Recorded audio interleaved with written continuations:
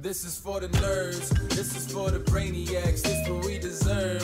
Go ahead and play it back, you ain't gonna touch me, you not gonna do nothing, you are not above me, I bet you wish you was me, I know it, I know.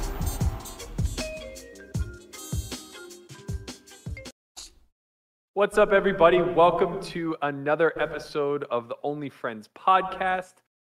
As you can see, I'm joining you remotely today from the murky waters of Pittsburgh, Pennsylvania. Not exactly the weather I was hoping for. It's kind of caught in between winter and spring right now. It's rainy, to be expected. It's chilly, but not cold enough to snow, which means I can't go snowboarding. And it's not warm enough for me to be outside, which means I'm here with all of you. Joined, as always, by the usual cast of characters, Melissa, Landon, Lamanna, Conrad, Andre, behind the scenes. And then, as always, my co-host, holding it down for me in the studio, Christian Soto. I'm just so happy that Melissa's here. There were so many rumors yesterday that I had to address. They're like, where's Melissa? Does she not like Swan? What's her name? Schwan. Does she not like Schwan? No, I was sleeping. Like, nah, I don't think so. It's Who like, said that? a lot of people were Really? like, oh, Were you does she not like, does she feel like she's going to be overshadowed as a woman? Said that. I'm like, damn. I'm like, No one like, oh, said is there that. like a cat match? I'm like, listen, the cat match is No, I was having a misogyny. scandalous dream and I didn't wake up. No, I don't know. I mean, I What do you mean you don't know? I had your back, but like I had a little bit of suspicion too. I was like, wait, this is kind of Nobody odd. said this. I was very scared to try. Are we bringing up this dream? No. We can't bring this dream up. What are you crazy? Talk about it. I can't say who it is. Wait, I don't know. No, you can leave the names and faces anonymous, but there was a I little was having a something going on there. scandalous dream, and it's hard to wake me up from those. Wait, I just realized that they gave y'all my camera. Do I have the trash camera now? What's happening? Camera. My camera is not. No, I protest. They have my camera, not your camera. Oh, so you get the best His camera's definitely worse. My camera definitely did not improve. Look at that camera. What happened to my camera? It's the same one, and it's the same one that was on me when I was Swan born. took it. Swan. This is nuts. Anyway, glad to have you, Burke. Yeah. I'm happy. Anyways, We're not going over this dream. Melissa. What? She- I was trying to read the chat. The dream. Oh, the dream? Melissa. I The can't. dream. What do you want me to say? Berkey's putting me on the spot. He knows what it's about. I can't say who it is. Gonna get me in trouble. Let's just say it was a very attractive poker player. Could have been male, could have been female. Who knows? But it had her in a tizzy to the point where I don't control Landon it. destroying a heavy bag directly below her floor could not wake her up in time for the podcast. I was very scared. I didn't want to get like killed or yelled at or screamed at. So Bitten by I a tried snake. like knocking on the door, being like, "Oh, like we have to go to the podcast," and then I didn't hear anything, and I was like, "I'm not gonna try any farther than this, at least like not actively." So I passively was downstairs under where her room was and started kicking the punching bag we have in the garage, hoping that the chains would rattle and that would wake her up by proxy. That seemed that seems safer for me and my own sanity and my own health than trying to enter the room and wake her up. I have a question. I have two questions. I have two questions. Number one, did you actually knock on the door? Yes. That was my question. I did. It was very soft, but it was done. He did it in like a passive way. You for didn't. sure. You didn't Right, knock He with went, the like- intention to wake her and up. he didn't touch the door. He just I went like this. touched the door. I went like this, and then she didn't answer. I said, I literally did hear "Melissa," that. and then you didn't hear it. Well, I heard it. No. I knew what I did. Okay, and then my second question, my follow-up question, and this is a bigger spectrum question because I think it matters a lot. As Landon was telling me that you could not wake up, I was concerned. I thought you might be dead or dying. No, or I don't something, die. Something thereof. Not yet. Based on her snake? Well, the snake could have consumed her for all I know. I have no idea. But I basically said, look, you need to go in there and make sure that she's not incapacitated. And he just goes, if she's dead, there's nothing I can do about it. What if I was like almost dead and you could have saved me and then like you just didn't because you were scared? I'd have to live with that. Yeah. You have your phone on you all the time, so there is no message. There's no message. Talk about the scandalous dream for at least 10 minutes. That's what someone said. I don't even remember what was happening. It was mostly just the situation was scandalous. Like it wasn't anything graphic. Just the Okay. We'll let you have your privacy. It's okay. That's for my time. I don't know if I'm still echoing or not, but Andre, that might be something worth monitoring. The chat. It's because you're on speaker. Yeah, possibly. But so was Schwan. Certainly. It seems like it was okay. Anyway, we'll just move forward as if everything is peachy dandy, and get into kind of today's bigger topics. So, first thing of note is that I'm talking. I'm not on camera. But second thing of note is that Dallas TCH or TCH Dallas, Texas Card House Dallas, won their appeal today to be able to operate in the greater Dallas area. I'm not exactly sure how they zone it, but whatever it is, their property is now allowed to be in full operation again. So I think that they had been shut down for a brief period of time where the authorities basically came in and said that this doesn't fly here. It looks like they won that appeal. And this is big news for a lot of reasons outside of just TCH, but more so for Texas poker as a whole. So there has been a lot of talks for people trying, or I guess other rooms attempting to get into Dallas, ourselves included. We had a partnership in place with one of the smaller rooms in Austin, and it was contingent on us being able to get into Dallas. And it looked like those dreams were all but dead. I know that there are a few other places that are looking to get into that market. I think Madisau and Helmuth have a partnership with a card house that's already established in Dallas. And I believe Polk's plans with the Lodge are to move into other cities as well.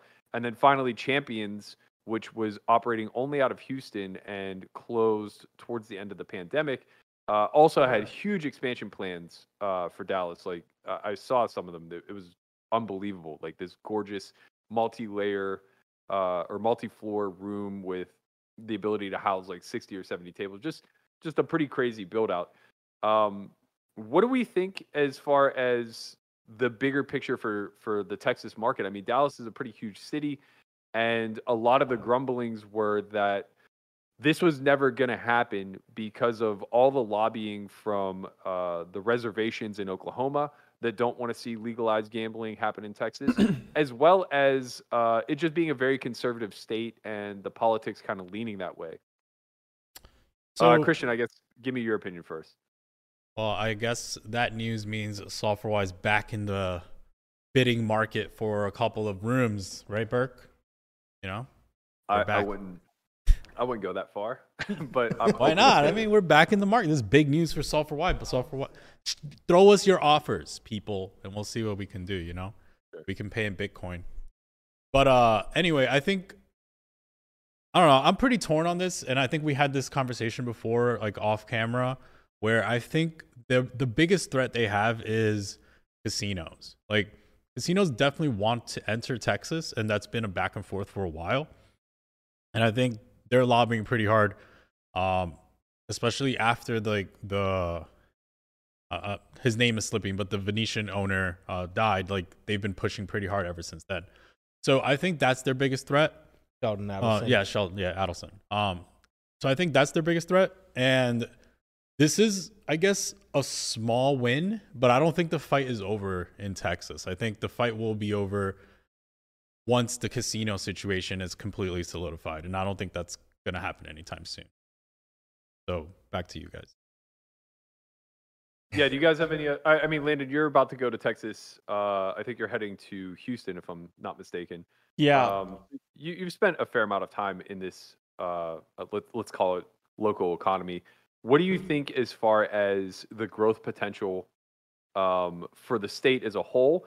And then, in your opinion, do you think that these card houses are safe? Do you think that they're a good environment to play in, or like, would you prefer something closer to a casino? So, to be pretty honest, when it comes to my experiences, when it comes to playing in a card house versus a casino, I don't really see much of a difference in the sense of like, there's no other forms of gambling besides just poker. And for me personally, that never really mattered, like going to a casino versus staying there. Like I've always felt pretty safe and secure being there. And it seems like people in Texas really love poker. Like there's always business going around and the games are really good. And it seems like a net positive for poker as a whole for things to kind of stay the way they are. At least from what I've seen when it comes to the security in Texas card rooms, like I've never really felt either scared or like I wouldn't get paid out or anything like that. So yeah, but there have been events. There have been now multiple events where it's, there's been events everywhere. No, I understand, but not events where like people don't get paid. Yeah. Well, yeah, that was some. Yeah, that's a bad one. That's the a silver one. No, the one with Johnny Chan. Johnny Chan. Yeah, I prefer playing in that's a big problem. Like if It didn't end up getting paid, right? Well, it got bought out. New owners came in. Yeah, but that's still a problem, right? Like it's you can't cash out your money, and if people can just kind of shut down business at any time, and just or not even shut down, just say like, hey, like we're only paying out $2,000 a day, and then one day they just like close the doors, and there's really no like path to getting your money because they're kind of operating in a gray area. I think that needs to get solved also. You think it's better for the poker ecosystem to have casinos or card houses? It seems like the casinos themselves are just always going to be a little bit more safer, a little bit more secure. Well, there's pros. In my opinion, there's pros and cons. So yeah, the pros of the card house is that there's less red tape. If you want to get something done, if you want to like change something, it could be done rather easily, right? Like when we're talking about Texas poker, Austin, like I'm pretty sure Doug Polk could just like make a decision and things will just kind of get done. Mm-hmm. Whereas like in a casino, that can't happen. But in exchange, like what happens in Johnny Chan's house, right? That won't happen at the Bellagio. Like it just won't happen, right? Yeah. You have Nevada Gaming kind of like helping you out if something goes wrong. So there's pros and cons on both sides. Would I rather have a casino there? I honestly don't know. I think that's something we have to kind of flesh out altogether. You think it's better for the games in Texas? As like if you have a casino, then you might have more random people that are just coming to gamble. To play poker, that's always kind of back and just forth. Going to play poker. I feel like it might balance out though, because then you also have money leaving the poker room to go. Yeah, no, that's true. Right. So it's like, I don't know, maybe it balances out. Mm-hmm. Yeah, I mean, I'm sure people that are like play for fun kind of mix it up between playing different games and then playing poker and then either playing poker, going somewhere else and coming back. And that happens a lot. Yeah, like especially with Baccarat. Right, just like bouncing around everywhere. Let me lay out a few points here, and I'm going to ask each of you a couple of different questions. So first and foremost, when we're talking about the pros and cons of these rooms, Christian brought up a very valid point when we're talking about the safety of your funds, right? So this is the first point that I want to address, but I think that there are others that we need to consider. So first and foremost, if funds are not guaranteed, which obviously they're not, we basically create this rug-like economy that we see in NFTs and the crypto space at a pretty high frequency. And there's no security here whatsoever, right? So basically, it's a one-way transaction where when you go to the window, you are going to give them money always. They're always going to want you to post where in order to get chips, but you don't necessarily know that you can cash out in return. And this happens in the private game scene a lot as well, where you get slow paid or no paid. So I'm going to ask Melissa first and then Christian, because you two have the most experience of this in two different realms. Melissa with NFTs and Christian with private games. What upside do you need to incur in order to take on that level of a risk as a consumer? I mean, with NFTs, like, not that much because there's just so many that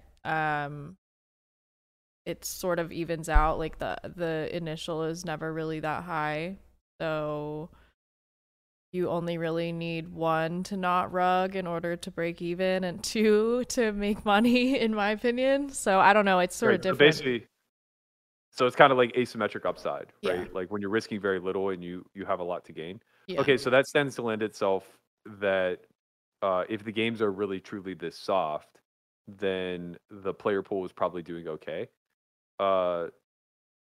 And there's another aspect to this that I'll address after I ask Christian. What do you think with regard to private games where slow pay, no pay is not all that uncommon?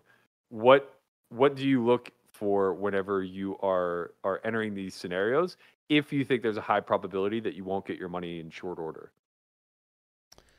Well, the first one is there's a big difference between slow pay and no pay, right? Slow pay is like, okay, how reputable is this person? Even though I might get paid slowly, like, is that okay with me, right? Like, okay, that's step one, as well as like, if you're okay with getting slow paid, you're probably going to get some invites again. Now, the decision of taking the seat or not really revolves around the EV of the spot, right? So it's like, okay, what's our upside versus the risk of getting paid slowly? So it's like, yeah, if I'm sitting with a table full of VIPs, then it's like, okay, I guess I'll take the risk of, because the EV spot is too high, I might not see a spot like this for another, couple weeks or a month.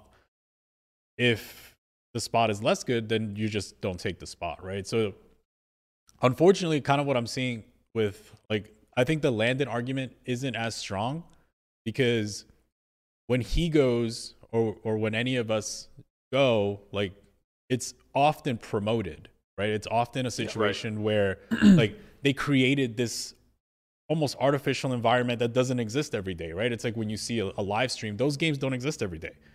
So we don't get to see the true scope of like the daily operations of these games day in and day out. So it's like a little unfair for us to comment based on what we've seen. I think it's like one of those things where it's like, it's probably just like a normal room where you're probably seeing, I don't know what the lodge numbers are, but let's just say on average between all the rooms, you're probably seeing like 5 to 10 1-2 to 1-3 games, 5 to 10 2-5 games, and then 1 or 2 5-10 games, right? Like that's going to be the average, I think. And then when there's a promotion, you're going to see more games. But yeah, in regards to like EV exchange, that's really all we're talking about. Like risk versus reward. Your reward has to be like pretty high to sit in a private game where you're very likely to be slow paid based on the reputation of the host. I mean, I want to bring that. Oh, go ahead. Sorry. I went and played just 1-3, like the match stack there, and I didn't have any moment where I felt like it was shady or anything. Yeah. I played it like a couple different places.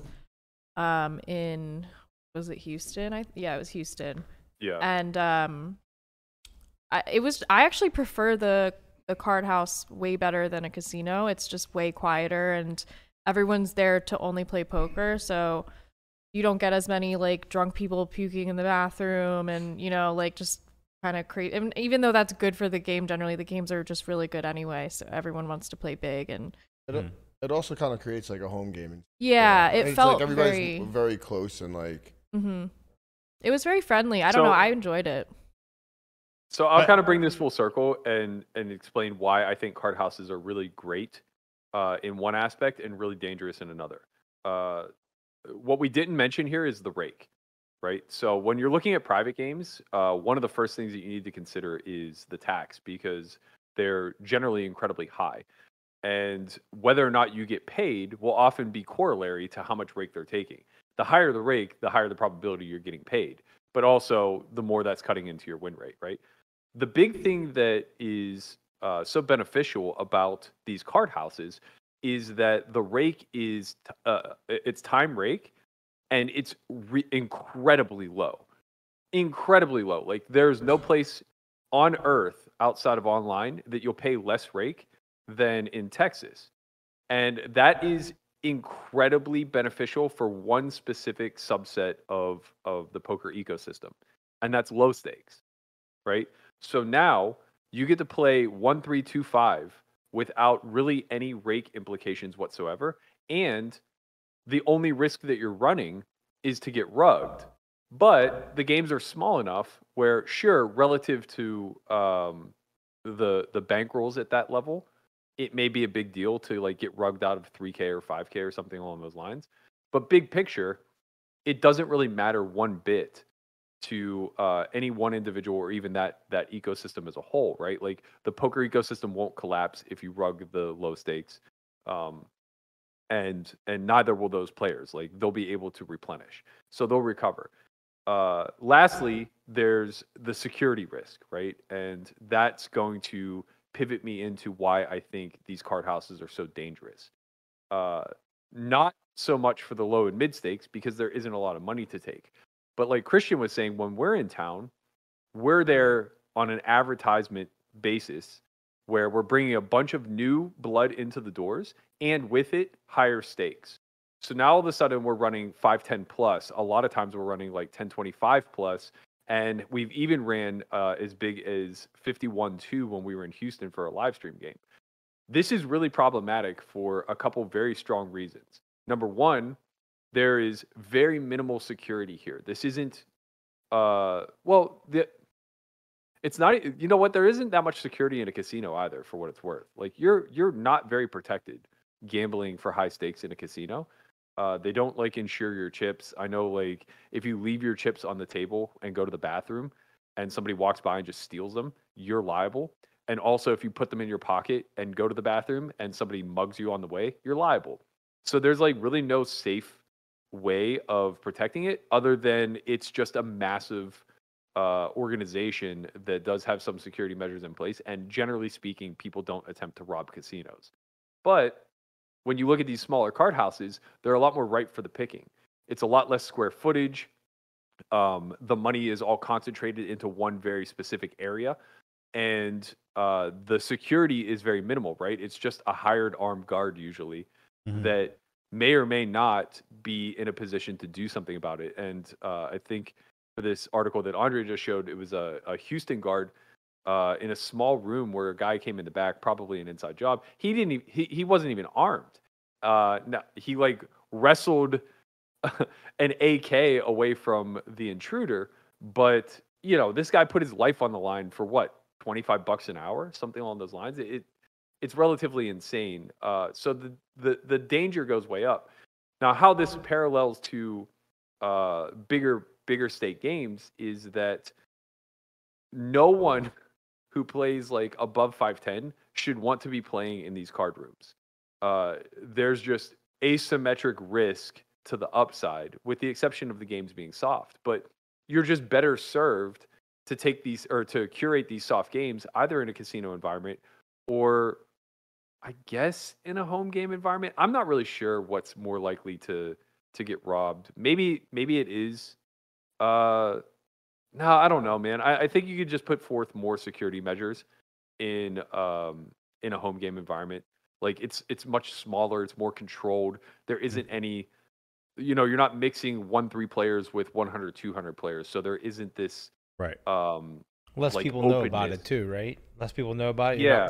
Like you said, you guys promote these. It's hard. It's hard. Go to them.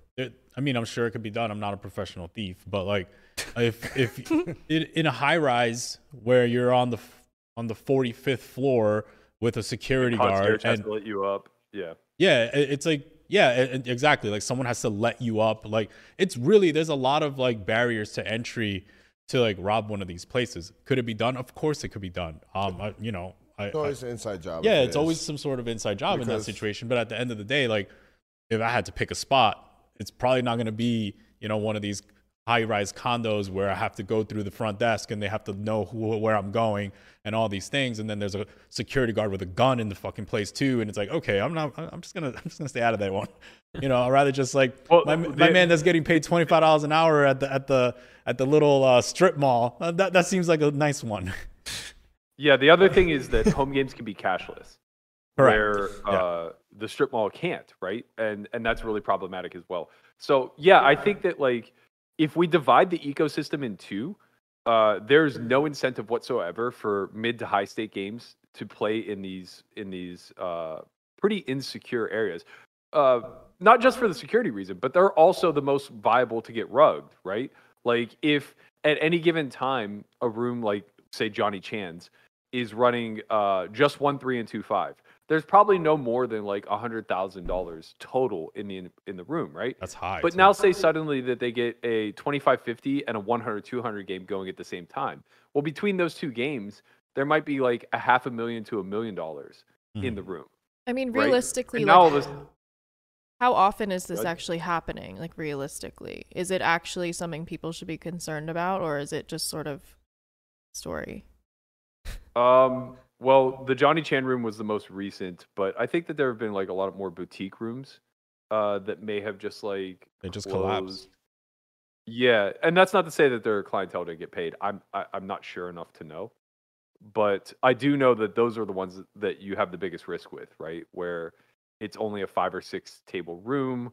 Well, I think there's. Sorry to cut you off, Berkey. I think there's also like a correlation. Like think about in the high rake private games, you're very likely to get paid. But like as we're saying, these Texas rooms rake extremely low, so their margins are extreme. They're very narrow. So if you have poor management, this thing just falls like pretty quickly because since the margins are so narrow in these situations, you see a lot of rooms close. You see a lot of rooms go under, and they're underwater for a very long time, and that's just a risk that we have to kind of. Someone in the chat actually brought up a good point that Texas is people are very well armed personally in Texas. I would have to guess not in rooms. Not in the rooms. They can't be strapped in the room.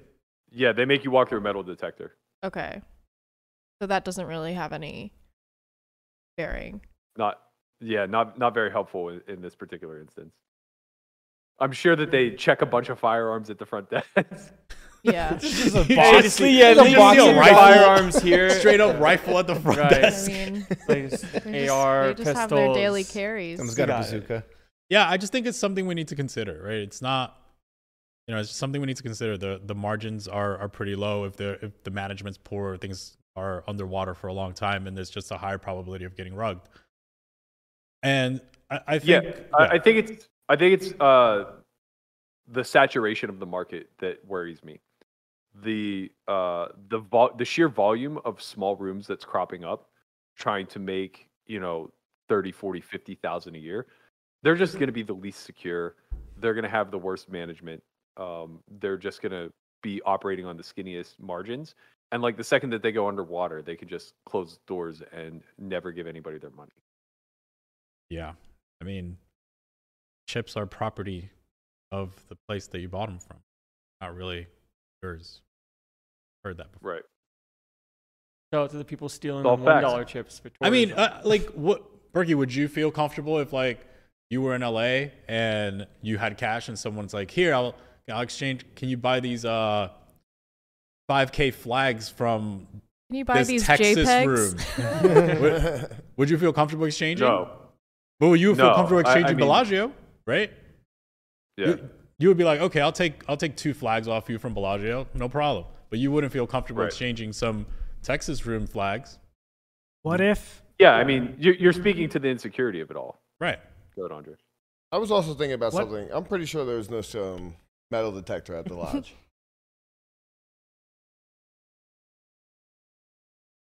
Are you good? You good? He just said he thinks there's no metal detector at the lodge. So they're strapped. No, but Andre was like waiting to talk. I think that there was. I'm almost positive there was. There 100% was in all the rooms in Houston. And there almost certainly was at TCH. I've never been to the lodge, so I don't know. But I know for sure all the Houston rooms had metal detectors. And I would assume that the bigger rooms in Austin do as well. But yeah, the one I went to in Houston had one. You get to like walk through it and stuff before. Yeah, it's just at the entrance. Yeah. Would you feel more comfortable if these card rooms had like some sort of insurance that they were very transparent about. So like if anybody actually did get rugged, they would be able to pay out. I would feel a lot more comfortable. I would also feel more comfortable if they did like a cashless system of sorts. But even that doesn't really protect you, right? Because you always have to be the one posting. So they're never at risk, which I think is the scariest thing. It's kind of like Full Tilt not separating their liquidity pool back in the day. We just kind of get ourselves in a situation where we're funneling a bunch of money in and then trusting that the third-party operator is going to do right by us. Why do people say bud when they want to be like passive aggressive? You know, like hey, I'm like reading the chat. They're like, "Okay, bud." I'm like, "Whoa, chill out, bro." Like, this is the most aggressive. Chin's replying to him in there. Okay, Jake. Hi, bro. I mean, all right. I mean, no. I mean, right, people are saying like to address what Christian's talking about. Jake is basically saying this is a dumb take because people rob casinos all the time. Like, yeah, that's different. They rob the actual casino. They don't walk into a poker room and take chips off the table. So you personally are not getting robbed. It doesn't matter if they take money from the cage or if they steal a bunch of chips off the baccarat table. It's really rare that they're going to walk in and personally rob people, which is very different than somebody walking into a card room, taking all of their liquidity, and then them saying, like, sorry, we can't pay.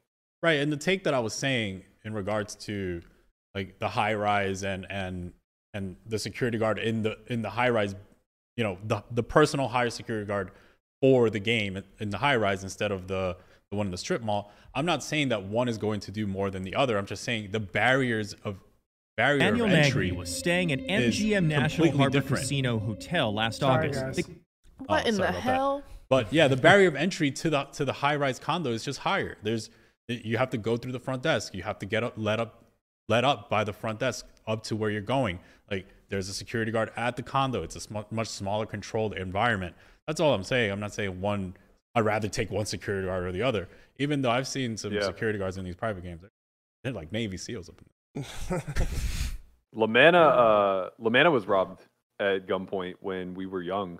I think this was like 05, 06. Is that right? It was. Yeah, I think it was. At least let you keep those glasses. It was pretty scary. We were playing. There was like 4 tables. I think they were mostly 5-10 games, and there's probably 100,000 in the room or so. And 3 guys come running in.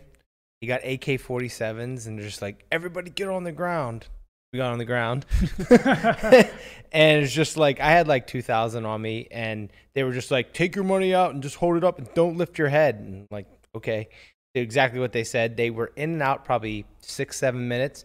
Probably took about $100,000 or so, and we're gone. It was definitely, I would assume, an inside job, because the way the building was set up is there was like 2 doors you had to get into.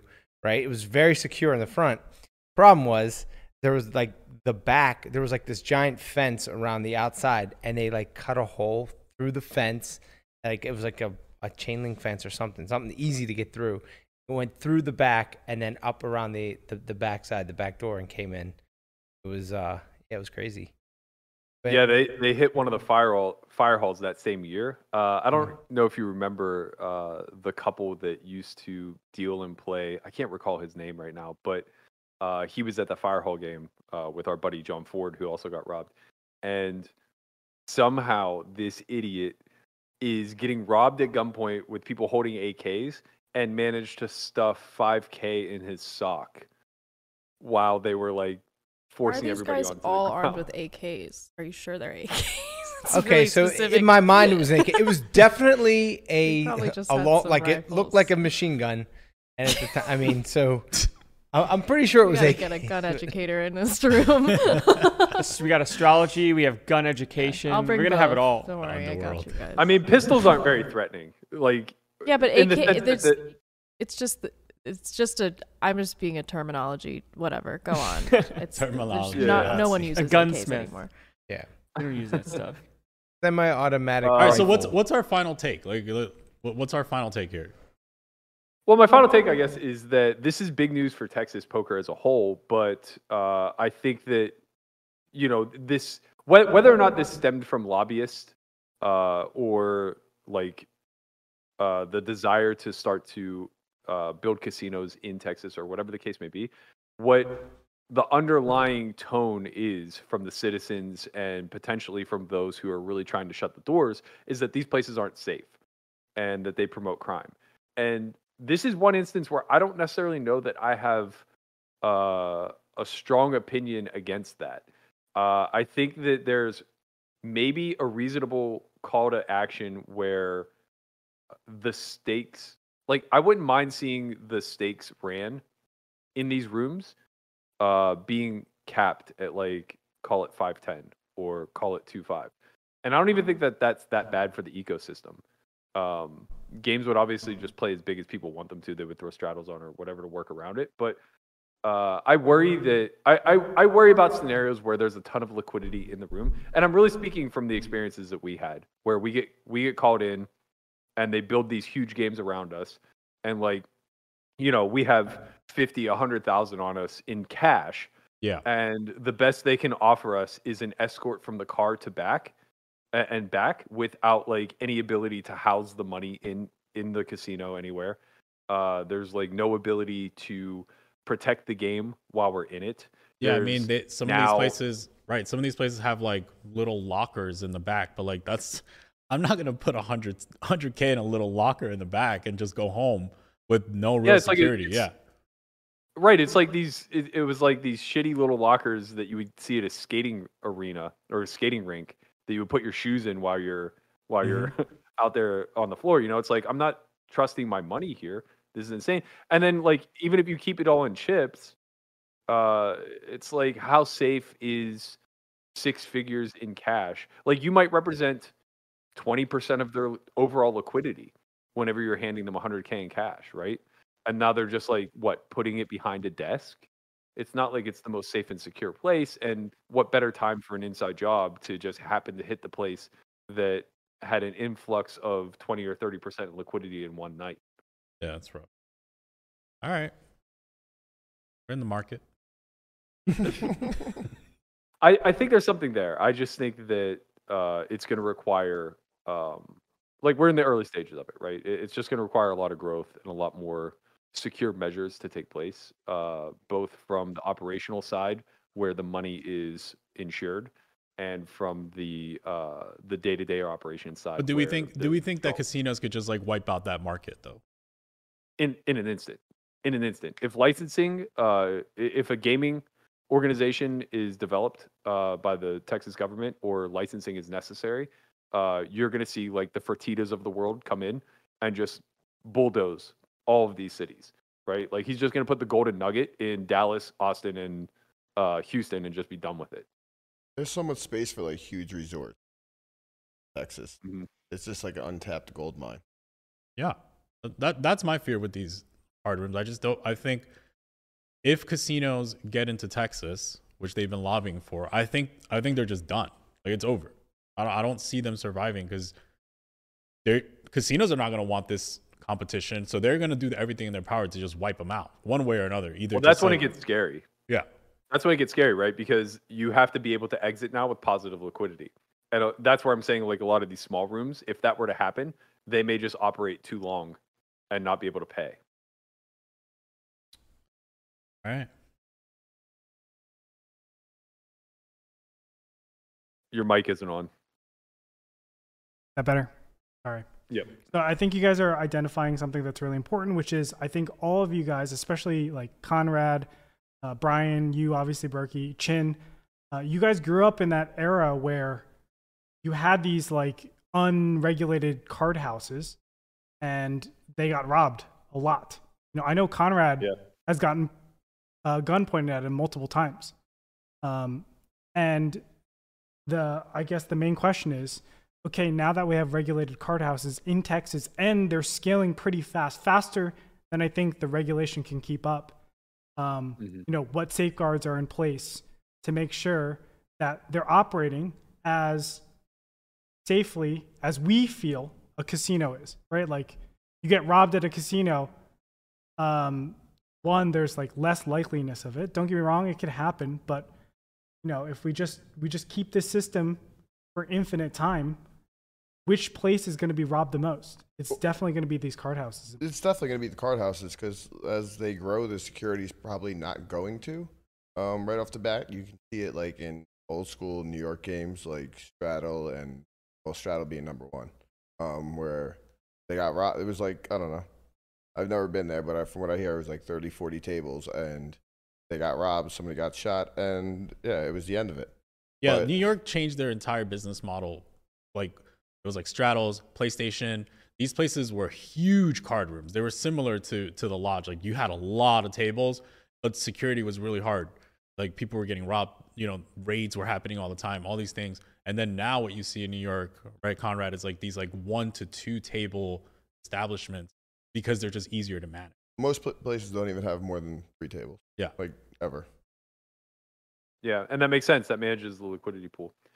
All right, moving on to the next topic of conversation. GG Poker announces today, dispelling all rumors that Dan Bilzerian had been fired from their organization. They doubled down and said, Dan Bilzerian remains a partner. We'd like to confirm this. We'll continue to work closely with Dan to engage with new player communities and grow our favorite game. Expect to hear about some new and exciting partnership activities in the coming months. So this is very strange. So Melissa didn't come for Swan, but definitely came for the Dan Bilzerian. I would have loved to come for Schwan, not Swan. I love her. I would have loved to come for that. But I was having a dream. Taking precedent over everything else. If I know Schwan, she would understand. Yeah.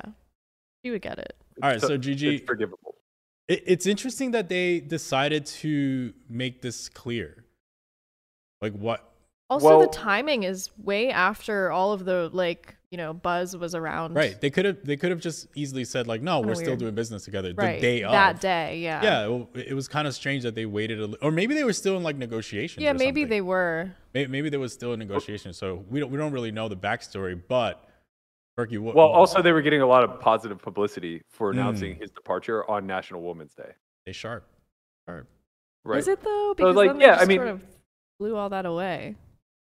Yeah, but I mean, this is all a marketing ploy, right? At the end of the day, we can recognize that Dan Bilzerian's value is as a marketable, call it platform. I don't know what else to refer to. I would be interested to see the numbers. Like how actually profitable is he as a rep? Like because he has to be expensive, right? Like that has to be by far the most expensive contract they have. Is he really helping them market enough to? I mean, I guess he must be. It's probably close to Daniel's contract, I would say. Probably. Yeah. You Daniel's contract has to be large. Yeah. So Daniel has to be eating more. He's just more active. Yeah.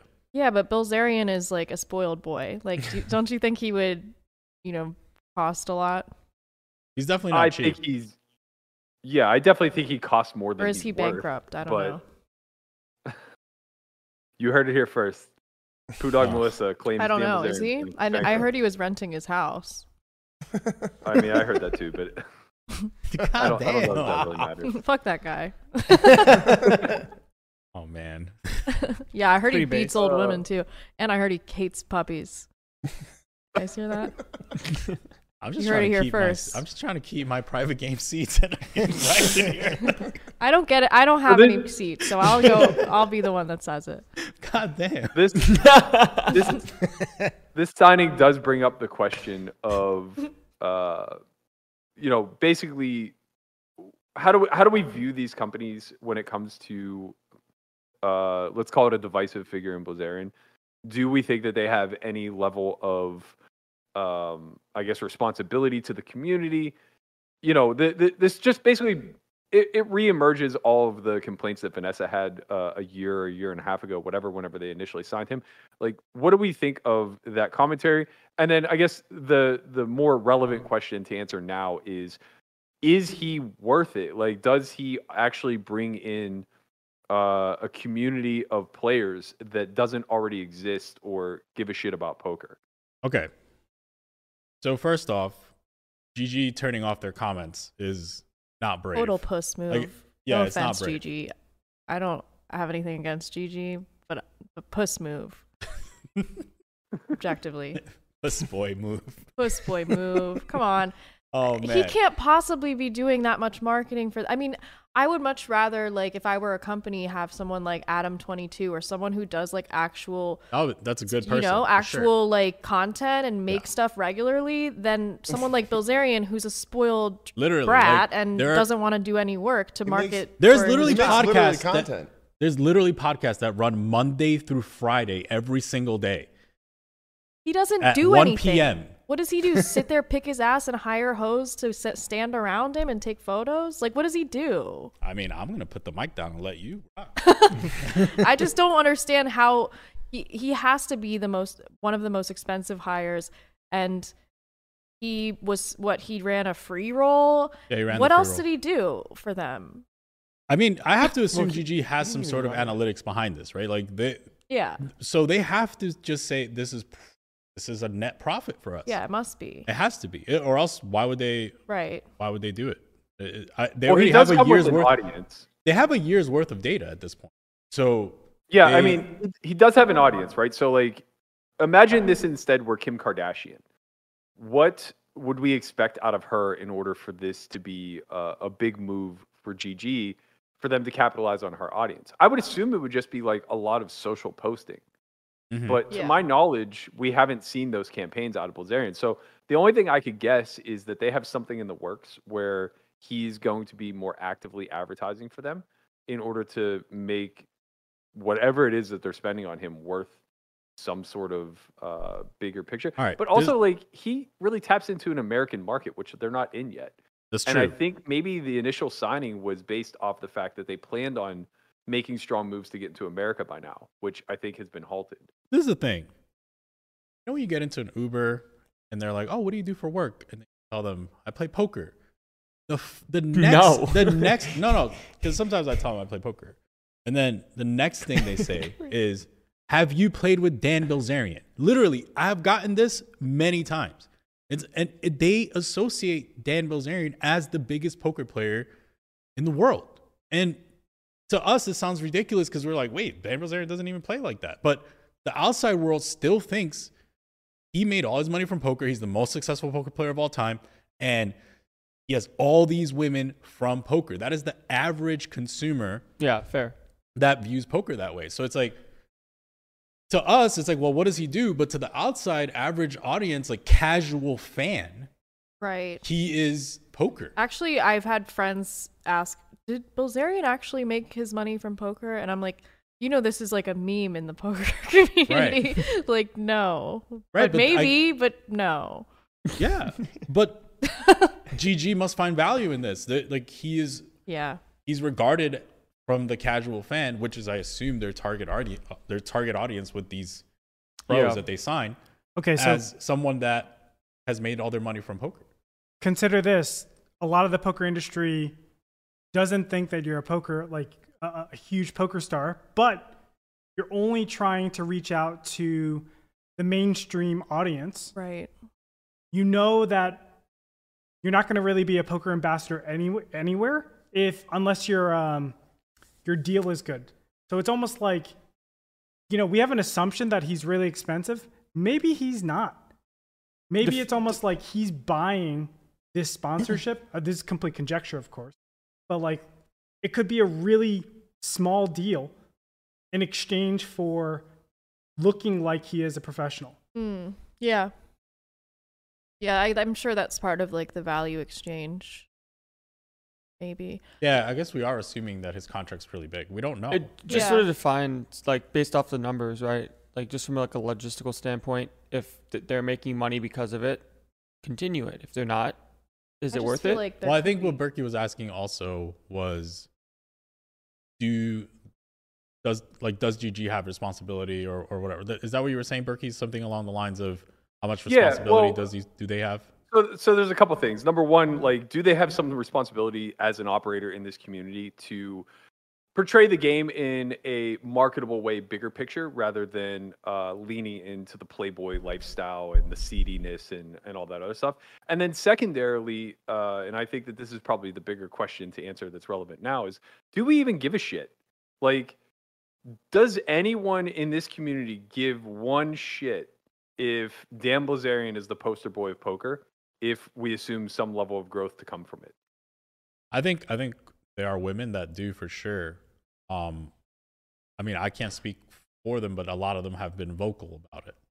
So I guess that's a Melissa take. Yeah, I mean, I'm not expecting any sort of, I mean, he's just always been that way, you know, so it's kind of like, I guess I'm a little bit conflicted on it, but I think I'd be more upset if it was like they hired, like, who's a good example? I don't know. I think it'd be I'd be more upset if it were like they hired a bad female representative than expecting some, like, everybody knows he's a trust fund tool. Like, no one expects him to be like You're holding punches today, I'll say that. Yeah, I just think he's cringe. Like, he's like old now. Like, it's kind of like, dude, like, you've been doing this for a long time. Like, it's kind of weird. I mean, I get it, like, you're to like appeal to this like 20-something like Playboy lifestyle, and that was like cool when you were younger, but now it's sort of sad. I'll say this though. let me take the other side just to play devil's advocate.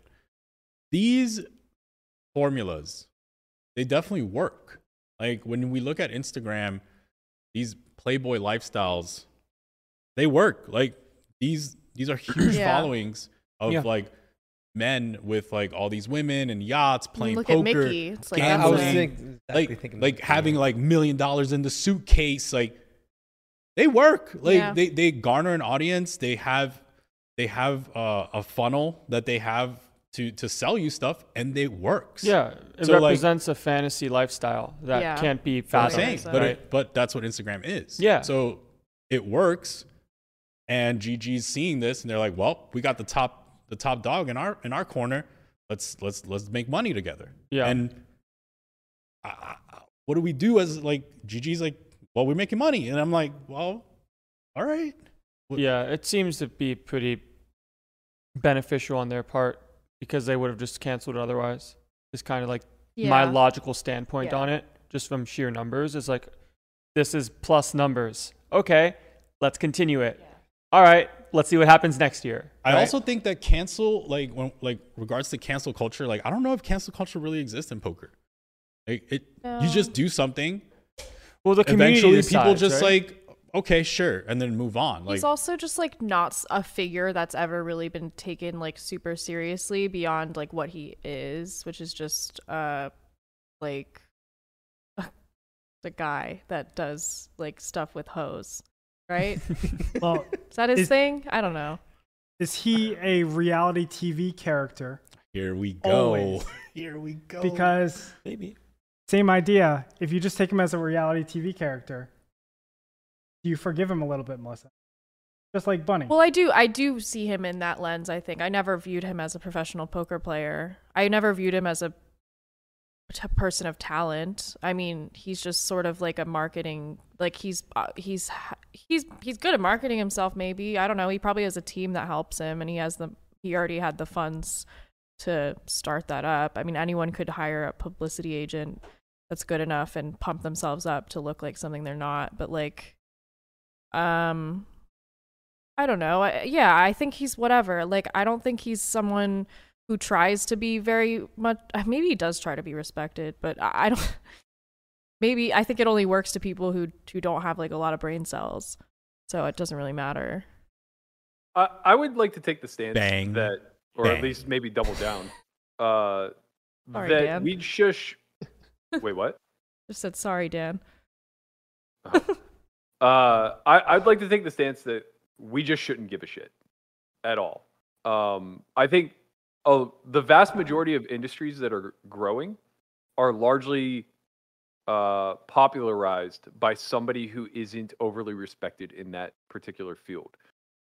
With sports being maybe the exemption, talent just reigns supreme there, and it just has to pass the eye test, right? Like, it's impossible to be LeBron and not be talented. But in most other subjective arenas, be it music or movies or mind games, whatever the case may be, it's very easy to just find an influencer to be the face of that, right? Like, I don't even know what industry Kim Kardashian's in, but she's certainly the fucking face of it. And She's we in just the reality really TV care. industry. Yeah, like whatever. But at the end of the day, whether we're talking about Blazarian or at a lower level like Poker Bunny, these divisive characters are known. And maybe the most divisive of them all is Hellmuth. And he's probably the most recognized poker player worldwide, if not slightly behind Daniel. But even Daniel's brand is a little bit on the divisive side of things. Like, he really does like to stir the pot, and when he is socially active and things of that nature, like he's not holding any punches. So I just think like we just shouldn't give a shit. I think that we come from this vantage point where we want to be respected for what it is that we choose to do, and there's parts of us that see ourselves in the reflection of the face of the community, right? So we'd much rather have poker being popularized by a Jason Kuhn or an Eric Seidel or some very talented, sharp individual who's intelligent and respectful and kind of leads with value and things of that nature. But those guys aren't going to move the needle when it comes to drawing in the casual fan who basically only knows the rules and is playing like $5 sit and goes at the kitchen table. It's going to be the person. Go ahead. No, go ahead. Finish your thought. I don't want to go next. Well, it's just going to be the person who is like more of the rock star brand, right? Like, if we look at how music was packaged in the 80s and 90s, it was these guys like Tommy Lee from Jesus, I don't even remember the band he was in. But whatever, like, he was the drummer. He wasn't even the lead. Motley Crue? Yeah, Motley Crue. I couldn't even tell you who the lead singer was, which is insane. Like, a drummer is never that much more popular, but he was the party boy, right? He lived this outlandish lifestyle where he's, banging supermodels and then eventually landing himself with Pamela Lee Anderson. And it just becomes a story to follow. And effectively, it does become a reality star. That's what's promotable, as fortunate or unfortunate as it may be. Like, that's what's going to get the clicks. Well, I also think because we did poll, like, who's better, Bilzerian or Poker Bunny, I think there's also there's a huge difference because Bilzerian already had built an entire following and brand of millions of people. So he clearly brings in his own value aside from poker and has a reach outside of poker. And also, there's so many male ambassadors to choose from. Like, it's not like he's the only one. Like, Gigi has Kuhn and they have Negreanu. Like, they have a bunch of other people who are more respected in the industry, way more than Bilzerian. So it's not like he's like the face. He's just a face that appeals to a certain market that would be nice to have at your table. Yeah, my standpoint is kind of just like, what is the relevance of we as an industry caring about who represents when it comes to trying to gain mass appeal from an outside perspective? What does it matter, right? Well, like, while we as a community don't necessarily respect or call it whatever word you will, if it does generate an outside market or more influx of people into poker, does it matter? Let me say this, because this argument isn't necessarily new. When we remember, if we scale back to the Red Pro days of Full Tilt and the sponsorships of back then, a lot of the people our age, within that 20 to 30-ish age, were saying the same thing about the old guard, saying like, well, they're not relevant anymore, they suck, and like, we're the new people. And I remember Galfon being like pretty hurt that he was not like getting sponsored before like all these other people that he was like wiping the floor with. But the companies were like, well, these people are just more marketable than you. And I think if we now look at this era, this is like the content creator influencer era, where they're just more valuable than the poker players, right? Yeah. Like what's more valuable is the people that create content, the people that are influencers in the industry rather than like the professional poker player of back then. So people like Dan Bilzerian, people that are just influencers with large audience that can like put out a wider net than just like a Steven Chidwick who's just extremely good at poker and staring people down. Yeah. And the creator economy is growing at a way faster rate than the poker industry. Right. So I think that's what we're seeing now, where it's just like, maybe we're just seeing a shift where in a few years, we're just going to have creators and influencers being the sponsored pros rather than the Jason Koons of the world and things like that. Well, I think we already saw that begin to happen with PokerStars when they basically cut their entire roster and started signing a bunch of athletes and influencers. And I think that it can be somewhat effective, but I also think that you're not fooling anybody.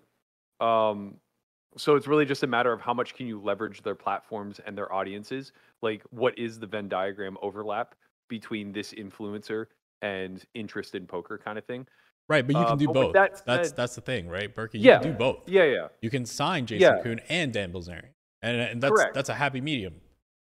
Correct, and that fulfills the professionals' outlook on this. Like, I can see myself in a Jason Koon, right? So as a professional, I could say like that's who I want to strive to be like, and that's great.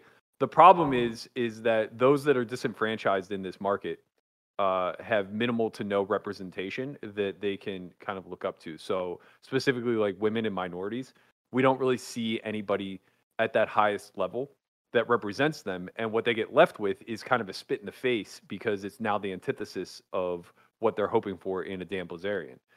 But even with all of that said, I think I kind of stand behind the idea of leaning into the divisive character that moves the needle. Like, at the end of the day, we are kind of just watching a reality TV show play out, at least at the lowest level, right? At the acquisition level, when you're trying to bring people into small stakes, when you're trying to get people through the door to play events, and things of that nature. Like, it's just going to work to get a Kim K, to get a Dan Bilzerian. I would love a Kim somebody K. who has...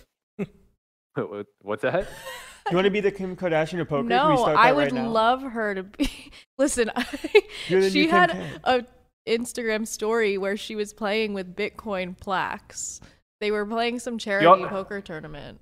Isn't there like a meme of her where she's playing with the mirrored sunglasses, and they're like, maybe you shouldn't be playing the reflective glasses. She looks the cool. reflection of their cards are. Let's talk about the chat. Like, the chat's saying Mr. Beast. Like, what do we think about that? He was I know he was playing poker, but like, if Mr. Beast starts playing poker on his YouTube, that's amazing. That's huge. Like, imagine he was streaming like a poker tournament. Listen, how much can Solve for Why pay Mr. Beast for just play poker? Right?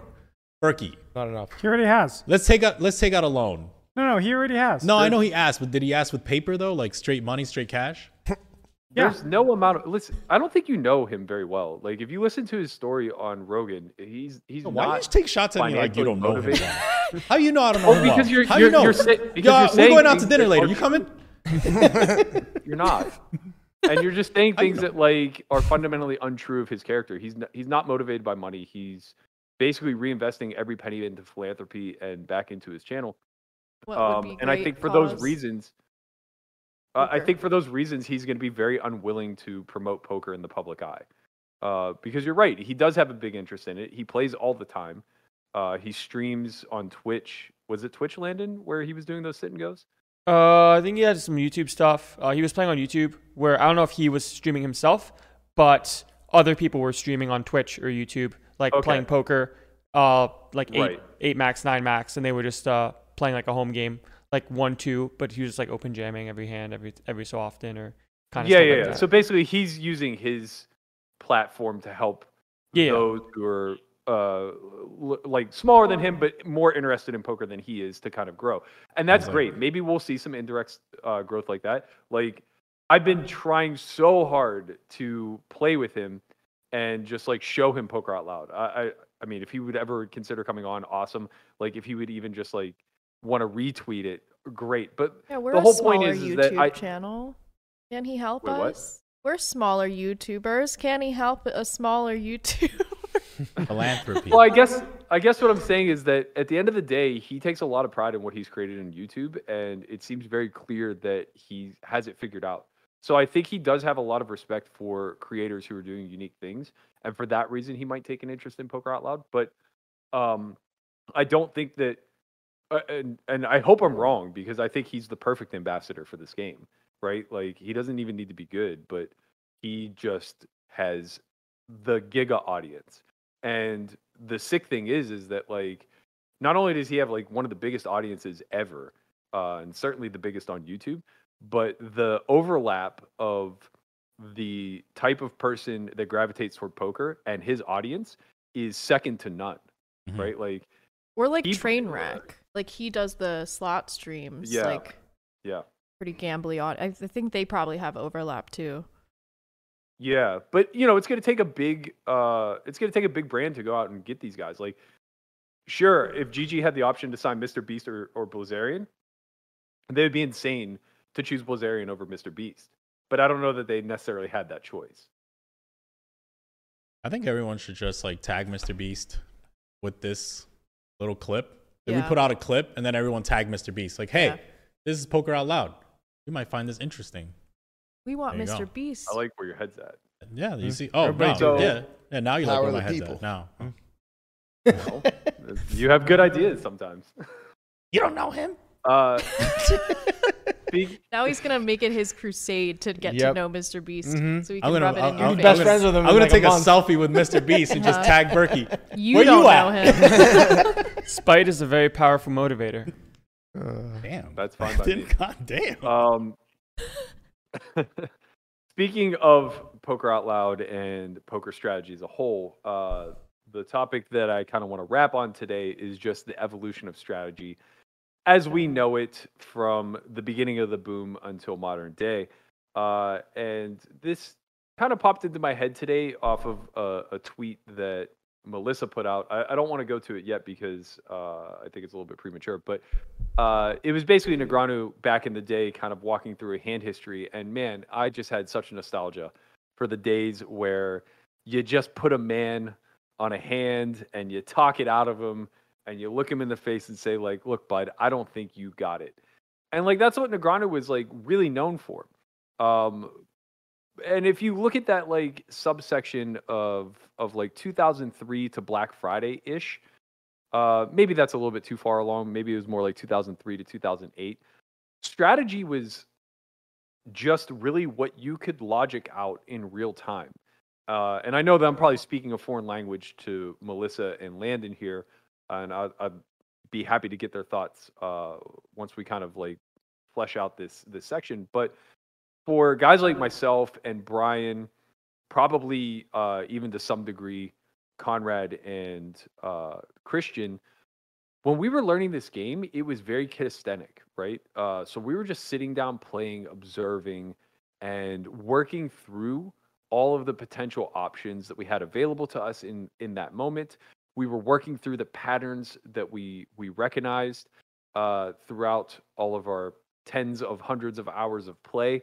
I can remember talking line work with Brian, like in the early to mid 2000s, where it's like, yeah, so like on these textures where there's no draw available and I flop a set, what I do is I take a check raise check line because they see it as weakness and it induces that second bet, allowing them to like put in more money with a hand that's drawing dead type of stuff. And like, this was the way that we formulated strategy. You know, it was never a matter of balancing, like, what would I do with value? What would I do with a bluff? It was never even really a matter of figuring out what your opponent had unless you were weak. That was the only time you really cared about your opponent's range, were the times that you were weak, because it was like, well, if I'm weak, is he weak? If I'm weak, is he strong? And then you would just arrive at like calling and folding decisions based off of that. It was so prehistoric, right? And I can't even imagine what it was like pre-online, like in Doyle's day.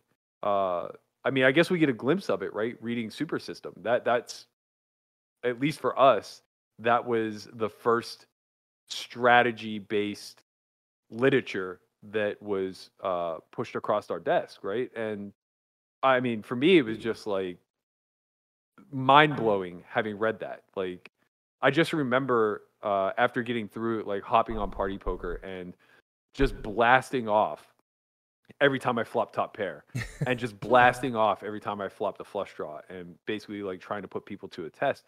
And I can remember the overfolds that occurred. Like, people were just so risk intolerant that like top pair would just like start hitting the muck, and you know, you just got away with murder back in the early days. But really, we were all just feeling our way through the dark. Nobody had any idea what was going on. And I think a good example of this, and a funny example of this, is the first clip that I want to show. This is my man Toughfish out there in the Party Poker streets, just trying to play his damn hand and make some bottom line, you know? All right, now we got a damned hand. Jesus Christ. Let's see if we can do something with it. Unfortunately, this jackass is not in it. Okay. 195. I'm raising it up. All right, come on. Somebody push or raise this thing. Come on, Curly, push it. Well, I guess, what the hell did he just do? Okay, well. The non-all-in 4-bet. I asked him to push. So be it. I asked him to push, and he accommodated me, or as a near push. He doesn't really have anything left. So, boy, what does the flop come? God Almighty! Okay, well, fuck me to goddamn tears.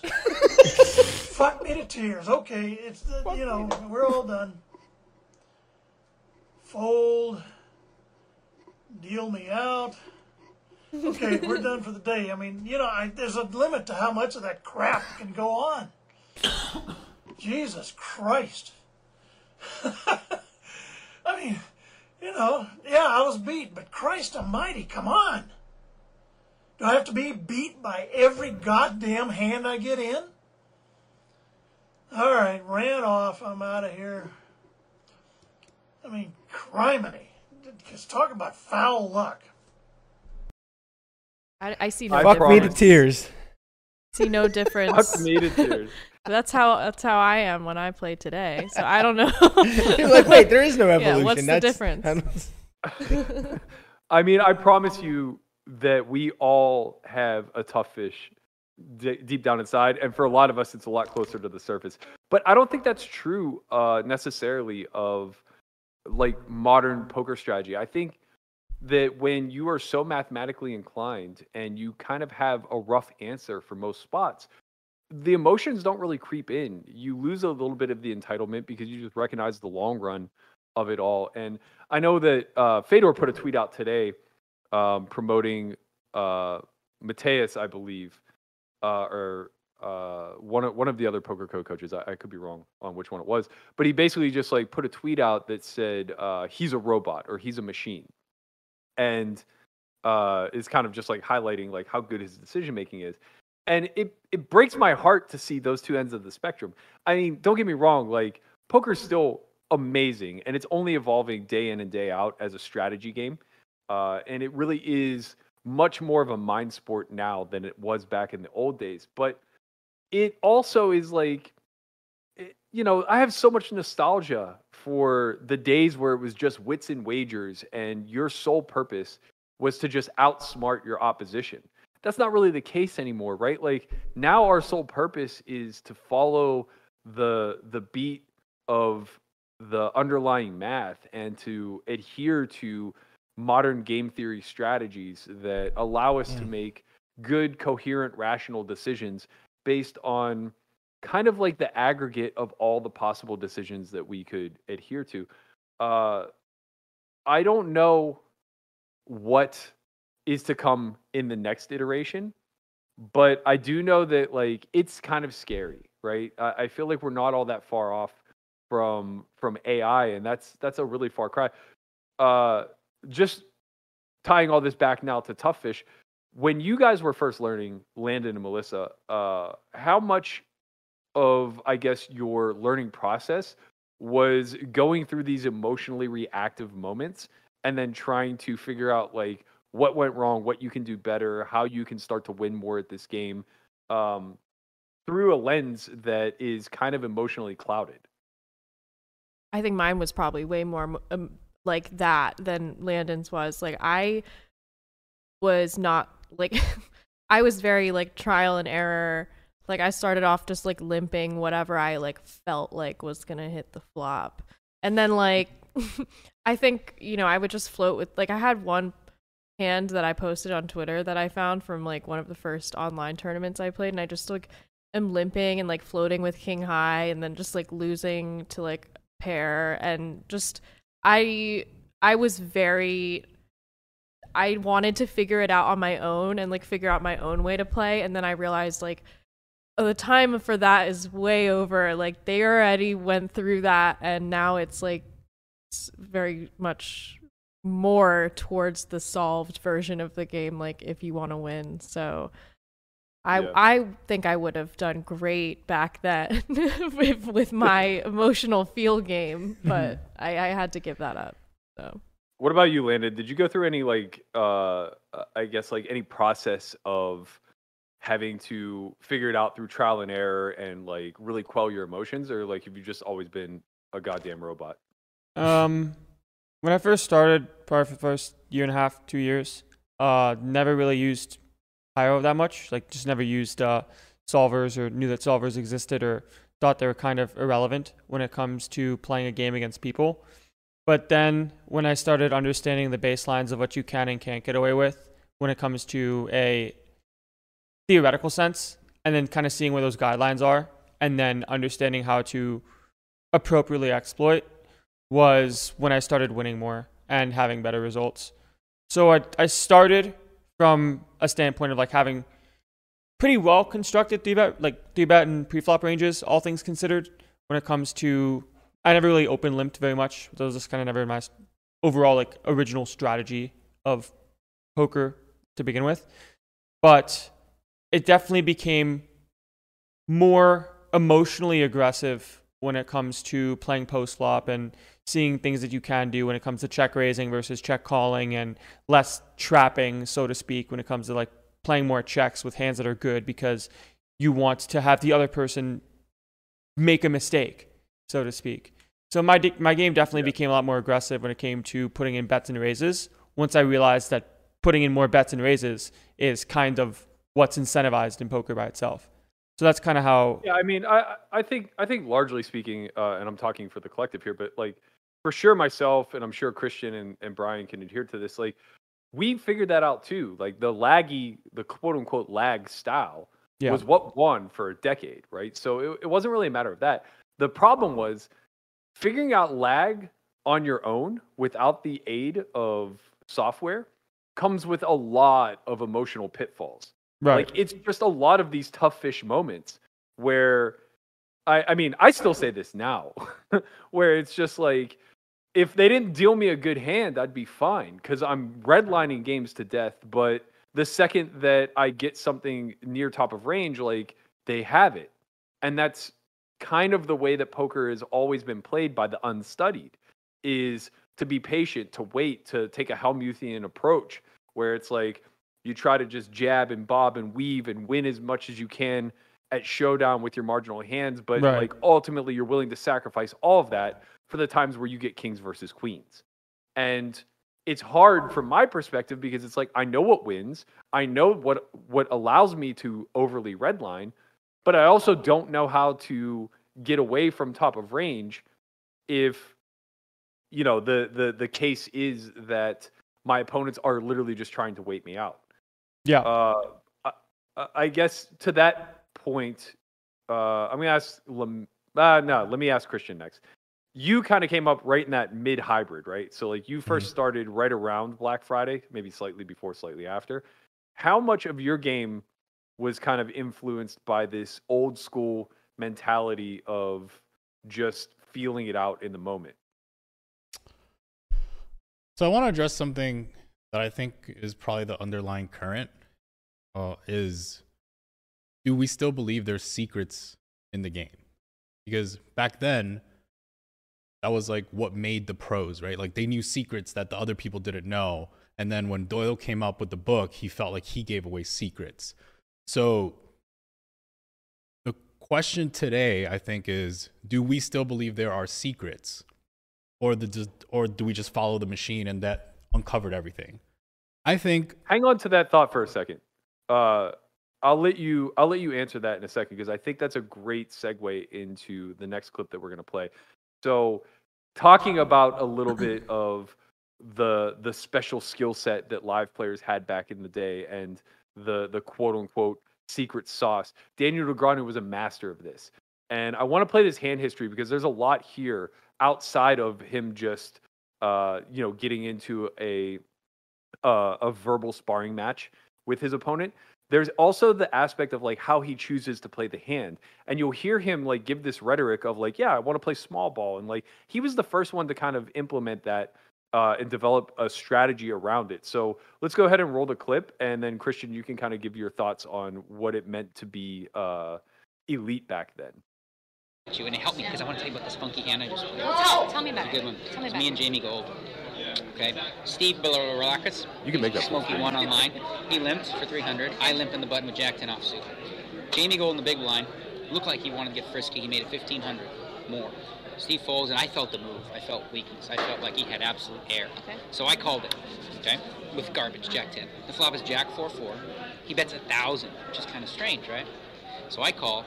The turn is an 8. He checks and I check because I'm not looking to go crazy. The river's a deuce and he goes all in for 10,000. Why didn't you bet at that point? Because I didn't want him to check raise me if he had a bigger pair. Okay. So I want to play a smaller pot. So now he goes all in on the river, right? And now we basically spend about 7 minutes talking to each other. Because Jamie Gold, he's all into the talking and stuff. And no one called time? Or? No, because they're all like, they're enjoying it, I think. Of course. So the first thing he says, well, looks like you got me. You read me so well. You probably know what I have. He starts putting his jacket on. He pays the massage girl for his tip. But then he's watching the football game and he looks really relaxed. He's doing a good job of acting. I'm thinking, so I'm really confused. Today. Then he said a few things. Then he finally said, if you don't call, I won't show. And I went, really? So now is that trying to pretend that he really wants me to call, but he doesn't? And we went back and forth for like 5-6 minutes until finally I put 2 and 2 together. I still wasn't sure because usually I got a good read on him, but this time he was like, Oscar. I said, buddy, you got me here. This is amazing. But I finally called him and he just, says you got it. And now I'm back up to 40,000, knocked him out. But it was really I was very impressed with his acting abilities because everyone at the table was like, Daniel calls, he's definitely dead here. But interesting. I'm a calling station. So go ahead, Chin. Tell me a little bit about because to me that hand history reveals a lot of what you're talking about, right? This idea that guys like Negreanu, who are at the highest level, had this secret ability to not only curate a strategy overall, but also to engage in psychological warfare that allowed their opponents to reveal their hand to them. Yeah, I think Daniel was the best at that, right? Like his entire career was a lot of like psychological warfare and keeping things somewhat small until he could kind of put you on a hand and things like that. And yeah, I did grow up in this like kind of middle era where it was like the transition. Like I came in with the Daniel Negreanu's and Durr and Ivy, and then I saw the Phil Goff on Blue Fire videos, and then I saw Phil Goff on Run It Once videos, and then just like I kind of saw it all, right? I didn't get to see Doyle stuff, but like I saw that middle transition. I think that it's just like technology. It's similar to just he was solving a problem back then, and then he solved it, and then people started to mimic him and try to replicate all the things he did, and then people were better at concealing their secrets to Daniel Negreanu and people of that era. Then the machine came out, and people started mimicking the machine. But the question now is, are there still secrets to be had even though the machine exists? And I think the answer to that is like, absolutely yes. It's just a matter of trying to find them and making it a thing to find them. If you believe that the game is completely like these machines, like Fedor was saying or whatever, like are a thing, then you're kind of just drawing dead because the secrets do exist. You just have to be very diligent in finding them. And I think that applies to like pretty much anything in life. It's like if you think that like, fuck it, transportation is solved. Like then Uber would never have existed. If you think that like hotels did the whole job, Airbnb never existed. So it's just like sometimes the secrets are right under your nose. You just really have to find them. And then I think that's our job as pros, is like making sure we're finding the secrets and and being somewhat open-minded of the relationship between the machine and the exploits, and leaning towards the exploits if we're confident enough in that. Yeah, like I can at least say from my perspective and things I've seen and the way that my game has changed over the past couple months, if not years, is that especially when it comes to the machine, so to speak, parameters are kind of everything. Like when you start giving the machine more options, some things that were sort of considered as terrible in the past are actually great from an EV gaining standpoint. And not only is it backed by a theoretical perspective, but also now you force your opponent to play in a line that they might not know exists. Like when it comes to having smaller bets in some spots, or having donk leads for bigger sizes in some spots, or sometimes like having donk jams. And I get surprised every day by looking at a hand that I've played or a friend of mine has played and be like, oh, wow, like you actually do get to do like a 3x pot jam, or you do get to bet 10% here, or you do get to do some things that would conventionally be looked at as bad, because it's not the standard approach of c-betting 33% every time, or only having a biggest bet size of pot. Right. And then finding those things and being able to work those into your game in a way that makes sense to you, and especially is easy to implement, is what makes a lot of the win rate, especially when it comes to playing in spots where you're playing for less EV to be scooped up. And then in other games, like finding the exploits of how to win the most versus not losing the least, is also really important. Right. If you look at the entire mass data analysis community, like this is their entire job, like attempting to find the secrets of like how does the pool play, and then leaning into that. But I think there is definitely a marriage between the machine and the humans that we have to try to find. Right. And I think that's just the evolution where we're at. I think you two are talking about two different things, however, and I also think that there's another layer added to that that's problematic. So first, I think like Landon's talking about discovery through Sims, and that's not really finding secrets, so to speak, right? That's just opening up more paths in the game tree that otherwise weren't necessarily there. So all that's happening is you are gaining information that maybe the pool itself doesn't have yet, but will eventually, because that's just that's the nature of strategy, right? It's going to continually unfold until we get more and more vision over the game tree. What Christian's talking about with mass data analysis is actually unfurling the exploits that are available, right? It's using data to pull patterns or to confirm patterns that we know exist that leave people exploitable. And now we're building strategies around those exploits. To me, however, the reason why that's problematic is because it's all dependent upon nothing there's no human talent involved in any of that, right? It's either you're able to acquire the data and then decipher what it means and apply it to your own strategy construction, or for like what Landon's talking about, you're just diligently putting in work, trying to test and hypothesize more and more depth in the game tree. When we're talking about secrets, though, I think that we're largely talking about developing strategies in the undiscovered portions of the game, or in arenas where the data doesn't exist, such as live. And that's where I don't think a whole lot has changed, right? We're talking about now what the mass data community is doing is pulling patterns out of actual data, right? But what humans are doing in the live realm is they're extrapolating the exploits based off of their observation. And to me, this is still a very unique skill that is probably just ingrained in certain people that are stronger at, let's call it, the interpersonal dimensions of No Limit Hold'em, right? The human interaction, the 1v1 element where they're able to get into the mind of their opposition, and that reveals everything. The idea that live poker is played with some level of clairvoyance, where the better player just has more vision over what the weaker player is holding at any given moment, because they don't understand how to protect their range based off of sizing sequence or based off of frequency-based plays, right? They're just doing everything too pure for too simple of sizings. So to me, like that's where the quote unquote secret sauce comes from, or the talent or the edge that is derived in a non manufactured way, let's call it. And I want to talk to Brian a little bit about this because I think that he and I had always been on different planes whenever it came to this element of the game. When we were coming up, I was terrified to pursue poker in any sort of like professional way or any sort of meaningful way. And he was all in. Like he was just so dedicated to the idea that you could do this as a living. And I remember one of the moments that truly like flipped the script for me was we were playing in this $1, $2 underground game that we found on like pokerlistings.com or some like homegames.com or something like that. It was in Pittsburgh. And we didn't know these people. It's crazy that like we did this.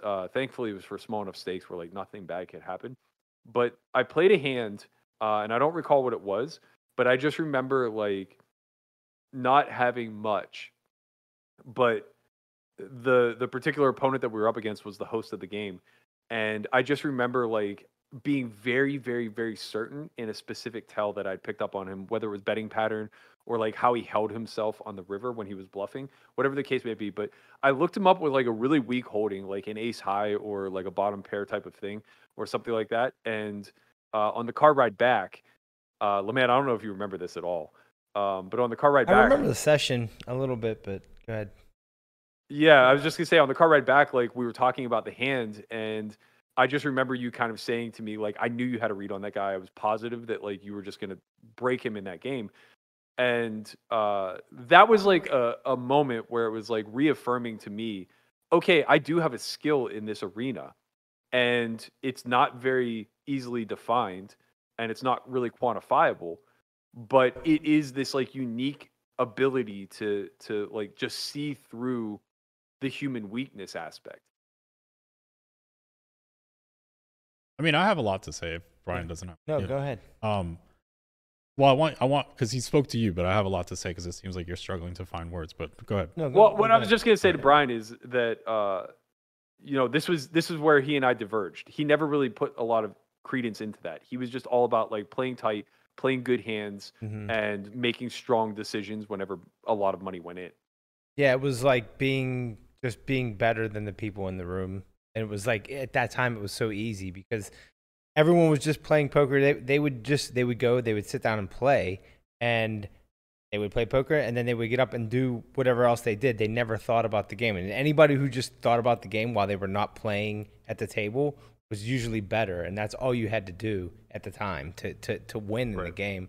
And so it was like it was also easy to like not advance or not try to find better ways to win because you didn't have to do much to win.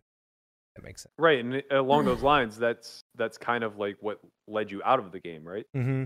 Yeah, it's like I never looked at a solver. Like the solver era is like came about after I left the game, and like now to get back into it now, it would be completely foreign to me. For sure. I think it just depends on how you define talent, right? Because like there definitely is a talent in finding like ways when you know that people are like either folding range or calling range, so you don't take a certain line.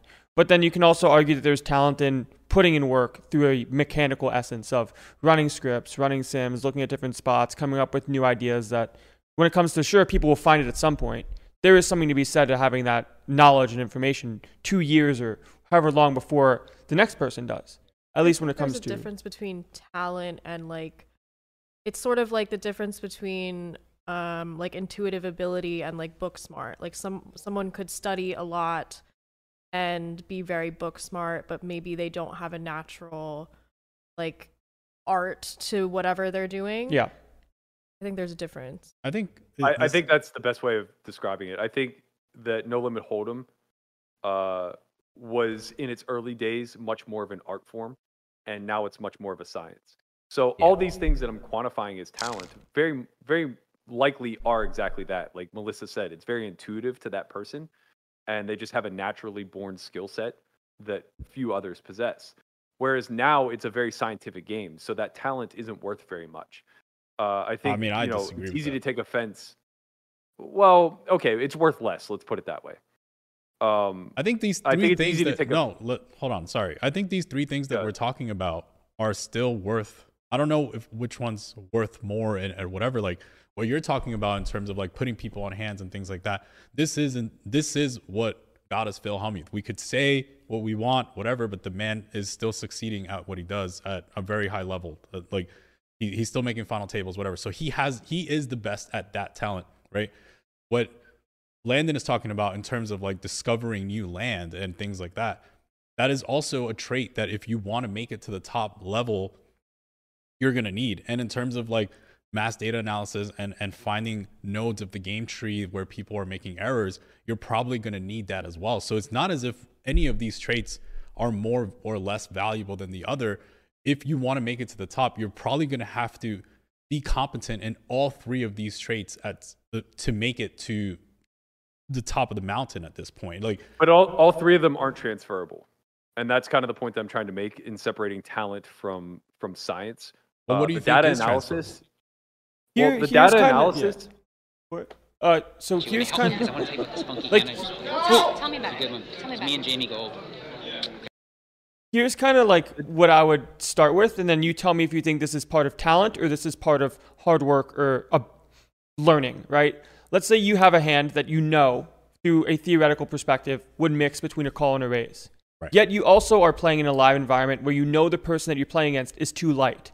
So instead of choosing a mixed action, you take a pure action one way or the other. Is that talent or is that natural or is that hard work? I think it's both. That's hard work. Because I think it's both. Because the hard work is you knowing what the actual mix is.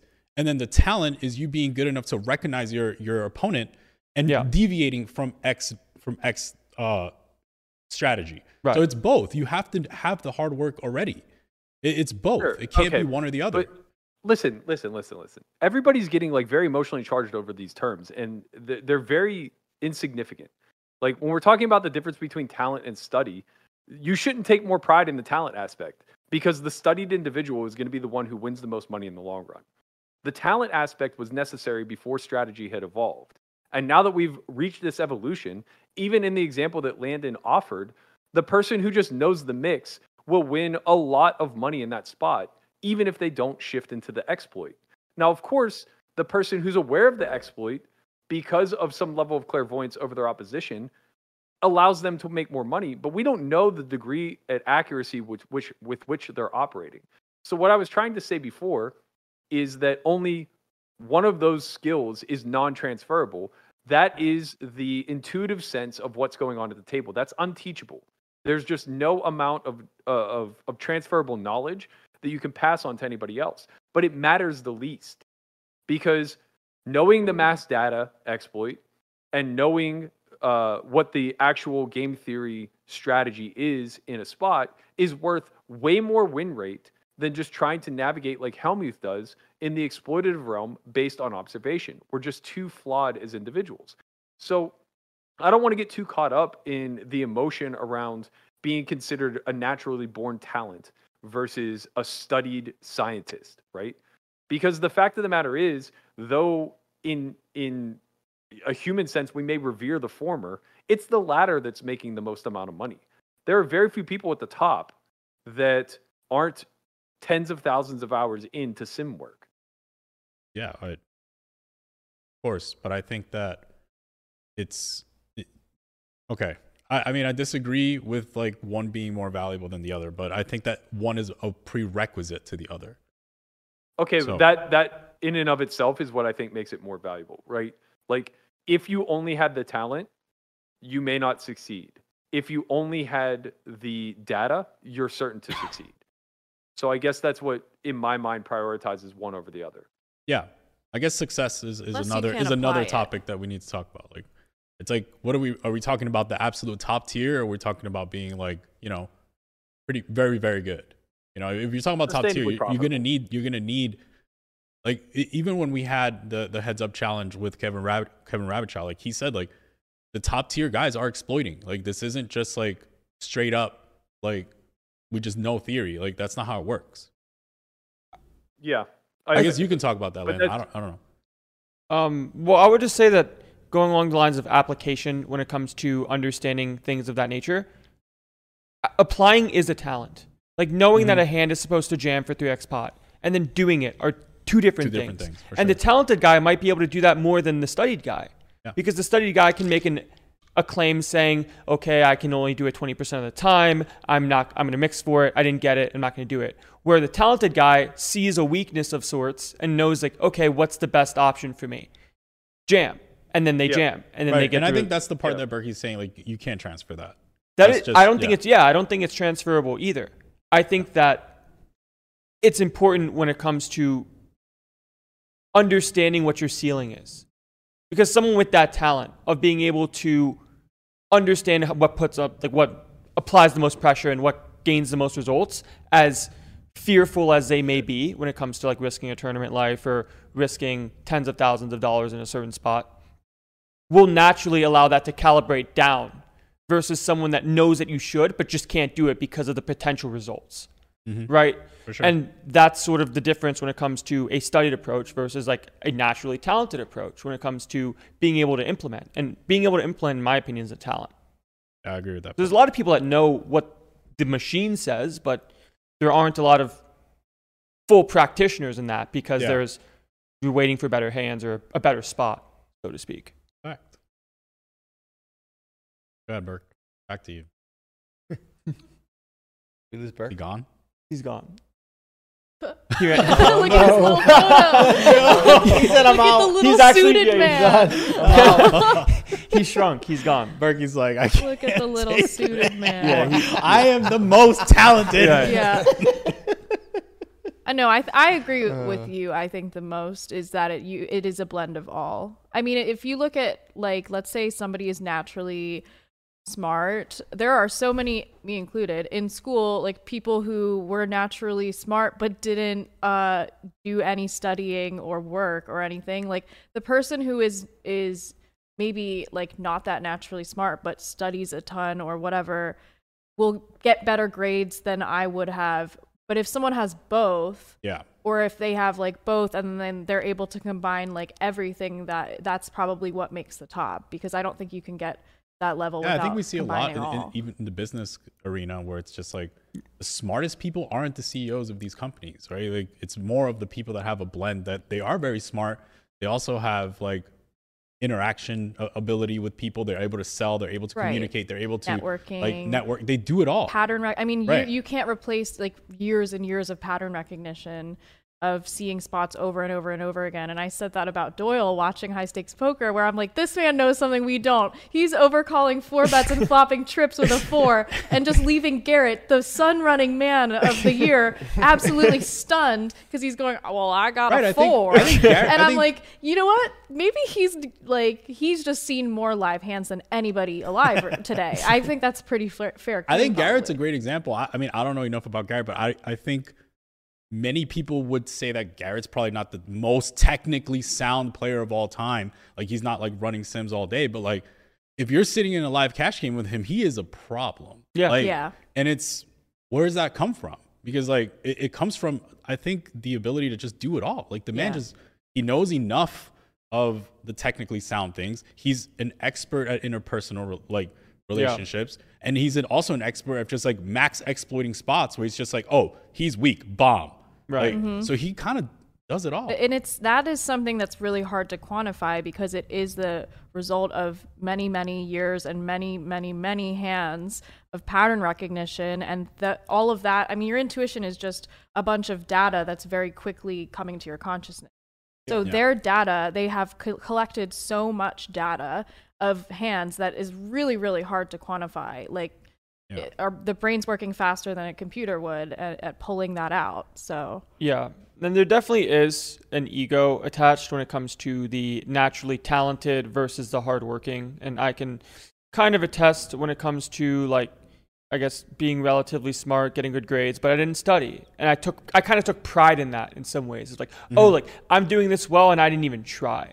But at some point, especially when you try to get to the higher levels of things, when it comes to being elite, you have to put that aside and realize that working hard and having that drive is important, and putting in hours of study, and also taking in like, okay, I'm smart and I can understand these things, but also at the same time, I can't just get to here. I can't get to where I want to on my own. Right. And I think we saw that with Garrett, and we also saw that with Daniel. Like Garrett had that meteoric rise on all these streams, but then we saw our Papazian come in, we saw Andy come in, we saw Dan Zach come in, and these kids were like giving him a problem because they were just a lot more technically studied than him. Right. But then Garrett went through an era of like catching up. Yeah. He's like, okay, I'm gonna put in this work too, but now he has this other layer underneath where he put this on top of it, and now it's like, okay, right, what are you gonna do? Yeah, and we as humans are never going to be able to understand every spot with perfect clairvoyance and transparency, and especially when it comes to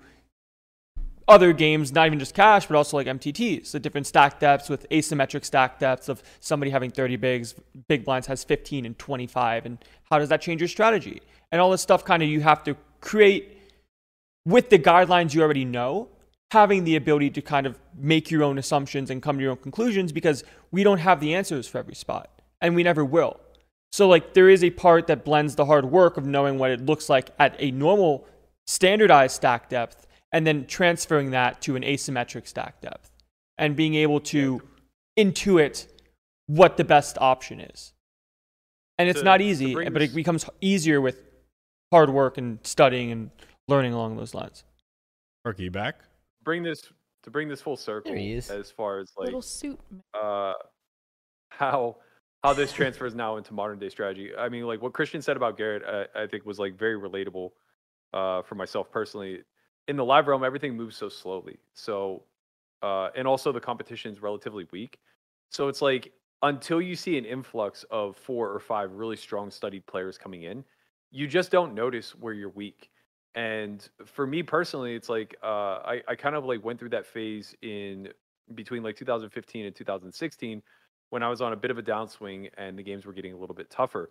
We were seeing this influx of guys from Macau coming in who were playing like pretty wild and aggressive and were just learning the game. So it wasn't them that was making it tough, but it was the other pros that were getting access to this game that suddenly made it tough. Suddenly I'm playing a lot more with Rast. I'm playing a lot more with Jason Kuhn. I'm playing a lot more with Durr and these other guys that are accustomed to playing big and are relatively studied. That forced a huge change. And as a byproduct of that, like Solve for Why was kind of born. It was as much of a passion project of my own to catch up to modern game theory as it was this idea that there was a lack of live training available for those who were in the slower sphere, like myself, like you, Christian, and landed to some degree. And I think that when we juxtapose this against those first 2 clips that we played, where you have one guy who is just a wreck that is bemoaning his luck and saying "fuck me" to tears. Then you have another guy who's on the other end of the spectrum, like Daniel, at the same time frame, that's basically saying like, oh, because he said this or because he did this, I knew exactly where he was at, and I was able to make a pretty light call with this type of hand, yada, yada, yada. Now, all the way full circle, we have a product like Poker Out Loud, where we have 6 professionals sitting down that are exhausting their thoughts in real time, and it doesn't sound anything like it would have back in the early 2000s, right? It's not...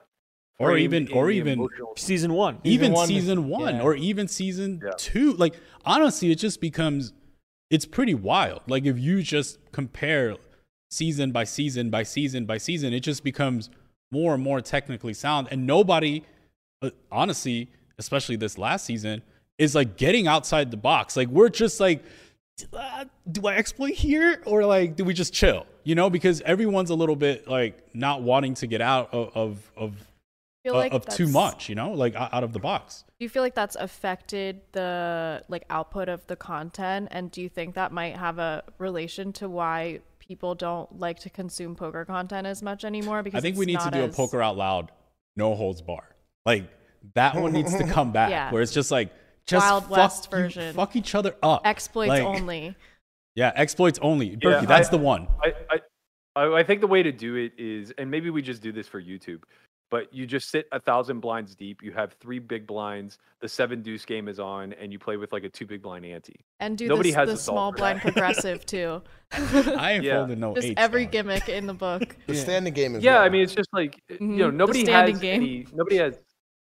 No, yeah, we do the standing game on top of it. I think that's a lot of fun. Actually, somebody, I think it was Nick maybe that oh no, it was Mark Hammond texted me and said like, I'm in for Poker Out Loud if we do the standing game.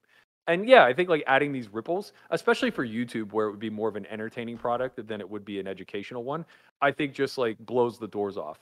But to button up this whole strategy evolution thing, we're about to show you a clip of Nick Howard, who I do think blends these 3 layers together that we were talking about: a natural talent, a good fundamental game theory understanding, and then mass data analysis that allows him to kind of either lean into the GTO baseline or step out into the exploit based on his talent. Merc's betting pretty small, about a third of the pot. I'm going to tell you that hundreds of millions of hands of data say that that particular sizing is overbluffed in this line, in this formation, and on this particular texture. And anything else, I think, trends into the direction of projection. The reason we try to avoid projection is it's not grounded in anything usually except for how you would play the hand in a particular spot, which you then mistakenly apply to your opponent without realizing that you're doing it, and then you end up making messy decisions. So this is a stable decision that's being made versus small bet size where you're getting good pot odds in a later formation on a good texture. Simple as that. Good hand, Bird.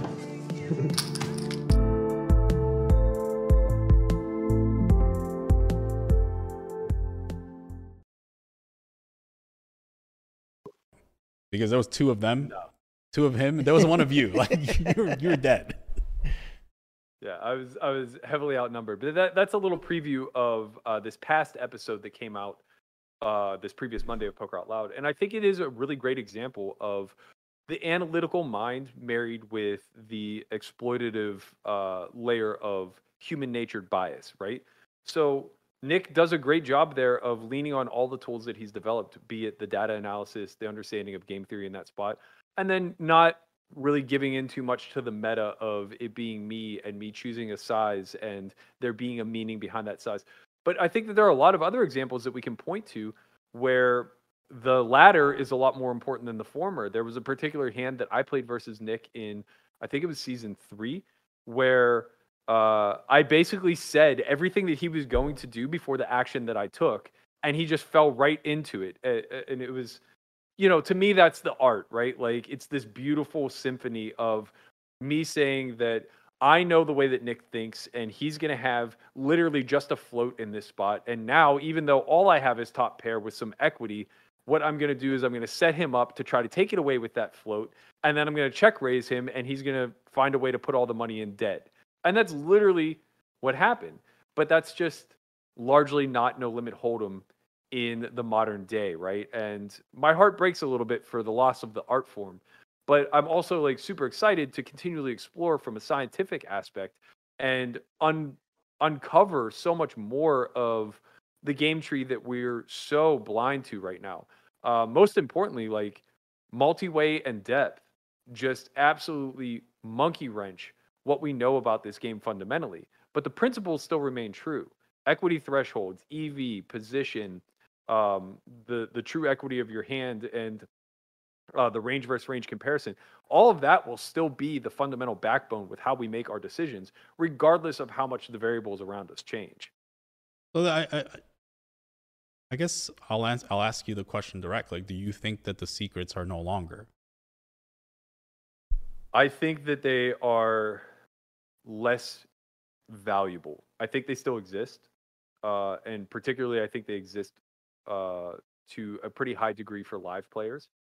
But I also am not arrogant enough to discredit those who are just fundamentally sound. No, definitely. Guys who have like thousands of hours of study are just going to make even a live game very challenging. Mm-hmm. And the biggest issue is that those guys actually just make the live game unbearable, and it's no fault of their own. But by forcing a live environment into the constructs of what's being studied, the small opening sizes, the 100 big blind stacks, the appropriate 3-bet ranges, the aggressive check raise ranges. By forcing live poker into that tiny little shell, it becomes too slow and boring to play. And I think you see that right now at the 1020 game at the Bellagio. Yeah. There are just too many strong studied online regs in that game that are unwilling to bend on their parameters. And because of that, the fish don't want to play with them. And now the other regs that they're probably earning a win rate off of lose interest because the game is so slow and the game is so foreign to what they're accustomed to. There's no cold calling of 3-bet. Everybody's playing by the rules, right? And in live poker, that's really problematic because it's so slow that playing by the rules isn't very incentivized. Yeah, I mean, I do play that game quite often.